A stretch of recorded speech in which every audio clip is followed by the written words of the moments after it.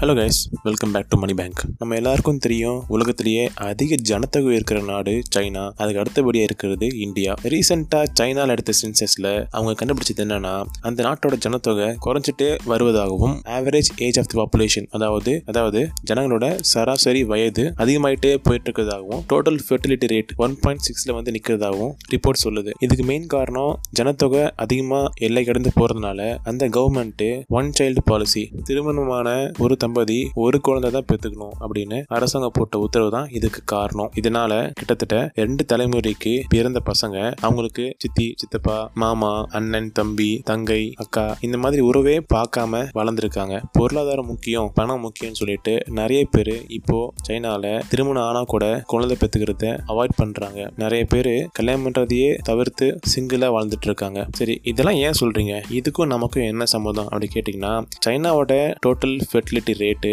1.6னா அதே அளவு தான் தமிழ்நாட்டோட டோட்டல் ஃபெர்டிலிட்டி ரேட்டும் இருக்குது. அதாவது தமிழ்நாட்டில் கூட average age of the population அதிகமாயிட்டே போயிட்டு இருக்கு. நிறைய பேர் திருமணம் பண்ணாம சிங்கிளாவே வாழ்ந்துட்டு இருக்காங்க. நிறைய பெண்கள் திருமண வயதை ரொம்ப தள்ளி போடுறாங்க. விஷயத்தால நாம எப்படி பாதிக்கப்படுவோம்னா, கொஞ்சம் யோசிச்சு பாருங்க. தமிழ்நாட்டில் இப்போ மொத்த ஜனத்தொகை 100 பேர் இருந்தோம்னா அந்த 100 பேர்ல 50 பேர் வயசானவங்க, அதாவது above 60. மீதி இருக்கிற 50 பேர்ல 30 பேர் ஒர்க்கிங் ஏஜ் பாப்புலேஷன், அதாவது 18 வயசுல இருந்து 59 வயசு வரைக்கும் இருக்கிறவங்க. மீதி சின்ன பசங்க. இப்படி இருக்கும்போது என்ன ஆகும்னா, இந்த 50 பேருக்கு வருமானம் இருக்காது. அவங்க எல்லாருமே மீதி இருக்கிற அந்த 30 பேரை நம்பி தான் வாழ்ற மாதிரி சூழ்நிலை இருக்கும். இது எப்படின்னு கேட்டீங்கன்னா, கவர்மெண்ட் வயசானவங்களுக்கு கொடுக்குற பென்ஷனா இருந்தாலும் சரி, ஹெல்த் பெனிஃபிட்டா இருந்தாலும் சரி, இல்ல அவங்களுக்கு தேவைப்படுகின்ற மருத்துவ செலவுனாலும் சரி, இது எல்லாத்துக்கும் டாக்ஸ் மூலியமா தான் ஃபினான்ஸ் பண்ண முடியும். அப்படி வாங்குற டாக்ஸ் யார் சம்பாதிக்கிறாங்களோ அவங்கள்ட்ட தான் வாங்க முடியும். ஸோ இந்த 30 பேர்கிட்ட இருந்து தான் அந்த டாக்ஸை டைரக்டாவோ இன்டைரக்டாவோ வாங்க முடியும். ஸோ கண்டிப்பா டாக்ஸ் பர்டன் இந்த ஒர்க்கிங் பாப்புலேஷன் மேல நிறையவே வரும். எப்படின்னா, சப்போஸ் ஒரு 60 ரூபா தேவைப்பட்டுனா இந்த 30 பேர்கிட்ட இருந்து 2 ரூபா வாங்கினா 60 ரூபா வந்துடும். இதே 30 பேருக்கு பதிலாக அந்த இடத்துல 60 பேர் ஒர்க்கிங் பாப்புலேஷன் தான், ஆளுக்கு 1 ரூபா போட்டா போதும் 60 ரூபா வசூல் பண்ணிடலாம். ஸோ ஒன்னு டாக்ஸ் பர்டன் அதிகமாகும். ரெண்டாவது, தமிழ்நாட்டு லேபர் மார்க்கெட்ல ஒரு பெரிய சேஞ்ச் ஏற்படும். எப்படின்னா, நம்ம ஊர்ல நான் சொன்ன மாதிரி 30 பேர் தான் ஒர்க்கிங் ஏஜ் பாப்புலேஷன் இருந்தாங்கன்னா, வேறு 30 பேர் மட்டும் வச்சு தமிழ்நாடு பொருளாதாரம் ஃபங்க்ஷன் ஆக முடியாது. இந்த 30 பேர் இல்லாம இன்னும் லேபர் தேவைப்படுவாங்க. அந்த லேபர் எங்க இருந்து வரும்? கண்டிப்பா எந்த ஊர்ல எந்த ஸ்டேட்ல இளவயது ஜனத்தொகை நிறைய இருக்குதோ அங்க இருந்தா இந்த லேபர் பாப்புலேஷன் மைக்ரேஷன் ஏற்படும். நீங்க பார்த்திருப்பீங்க, நிறைய ஹோட்டல்ல சென்னையில வந்து வடநாட்டுல இருந்து வேலை செய்யற சின்ன சின்ன வயசு பசங்களை கவனிச்சிருப்பீங்க. இதெல்லாம் இந்த மாதிரி பாப்புலேஷன் ஃபேக்டரால ஏற்படுற விஷயம். இதனால அட்வான்டேஜும் இருக்கு, டிஸ்அட்வான்டேஜும் இருக்கு. அதாவது அட்வான்டேஜ் பாத்தீங்கன்னா, ஹை ஸ்கில்டு லேபர் இது எல்லாமே வந்து லோக்கல் பாப்புலேஷன் செய்யற மாதிரி இருக்கும். Unskilled or semi skilled labour இதெல்லாம் வந்து மைக்ரேஷன் ஆகிற பாப்புலேஷன் செய்யற மாதிரி இருக்கும். அதாவது ஒரு கன்ஸ்ட்ரக்ஷன் சைட்ல பாத்தீங்கன்னா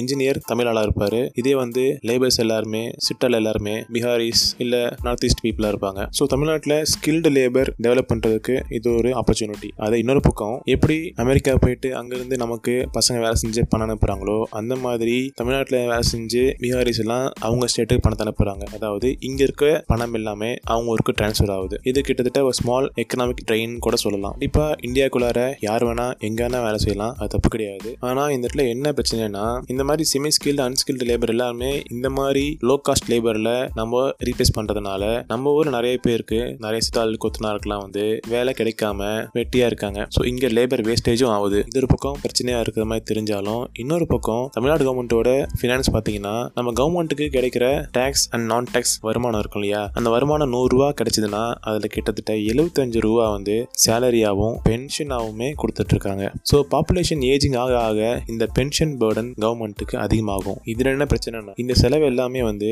ரெவென்யூ எக்ஸ்பெண்டிச்சர். அதாவது இந்த மாதிரி பண்ற செலவால நமக்கு கவர்மெண்ட்டுக்கு எந்த லாபமும் கிடையாது. இப்படி செலவு பண்றது பதிலா கவர்மெண்ட் இந்த பணத்தை எடுத்துட்டு போயிட்டு ஒரு கம்பெனி ஆனா அந்த கம்பெனி ரன் ஆச்சுன்னா அதுல இருந்து பணம் ஜென்ரேட் ஆகும், இன்கம் வரும். பட் இப்படி பென்ஷனும் சேலரி நிறைய கொடுக்கறதுனால ஏதாவது கவர்மெண்ட்டுக்கு வருமானம் வருதான் பாத்தீங்கன்னா கிடையாது. அதே சமயம் ஆக்கப்பூர்வமான இன்வெஸ்ட்மெண்ட், அதாவது company, SIPCOT, airport, bus stand, இல்ல டேம் கட்டுறது, ரோடு போடுறது, இந்த மாதிரி இன்கம் ஜென்ரேட் பண்ற ப்ராஜெக்ட்டுக்கு செலவு பண்றதுக்கு கவர்மெண்ட்டுக்கு காசு கம்மியாயிரும். இது எல்லாமே பாத்தீங்கன்னா கடைசியில ஒரு நெகட்டிவ் பினாமினா தான் கண்ணுக்கு தெரியுது. இதே மாதிரி சூழ்நிலையில தான் வளர்ந்த நாடுகளான ஸ்வீடன், நார்வே, ஜப்பான் இந்த மாதிரி கண்ட்ரி எல்லாம் இருக்குது. அவங்க எப்படி இந்த சிச்சுவேஷனை டேக்கிள் பண்றாங்க? அவங்களால பண்ண முடியுது. ஏன்னா அவங்களோட பொருளாதார வளர்ச்சி வேற லெவல்ல இருக்கு, நம்ம பொருளாதார வளர்ச்சி வேற லெவல்ல இருக்குது. ஸோ ரெண்டுத்தையும் ஈக்குவல் வச்சு ஒரே தராசுல வச்சு பார்க்க முடியாது. ஒரு இண்டிவிஜுவலா பினான்சியல் ஆங்கிள் நம்மள எப்படி சிச்சுவேஷன்ல இருந்து காப்பாத்தி காப்பாற்றிக்க முடியும் அப்படிங்கிறத பற்றி அடுத்த வீடியோவில் சொல்கிறேன். தேங்க்யூ.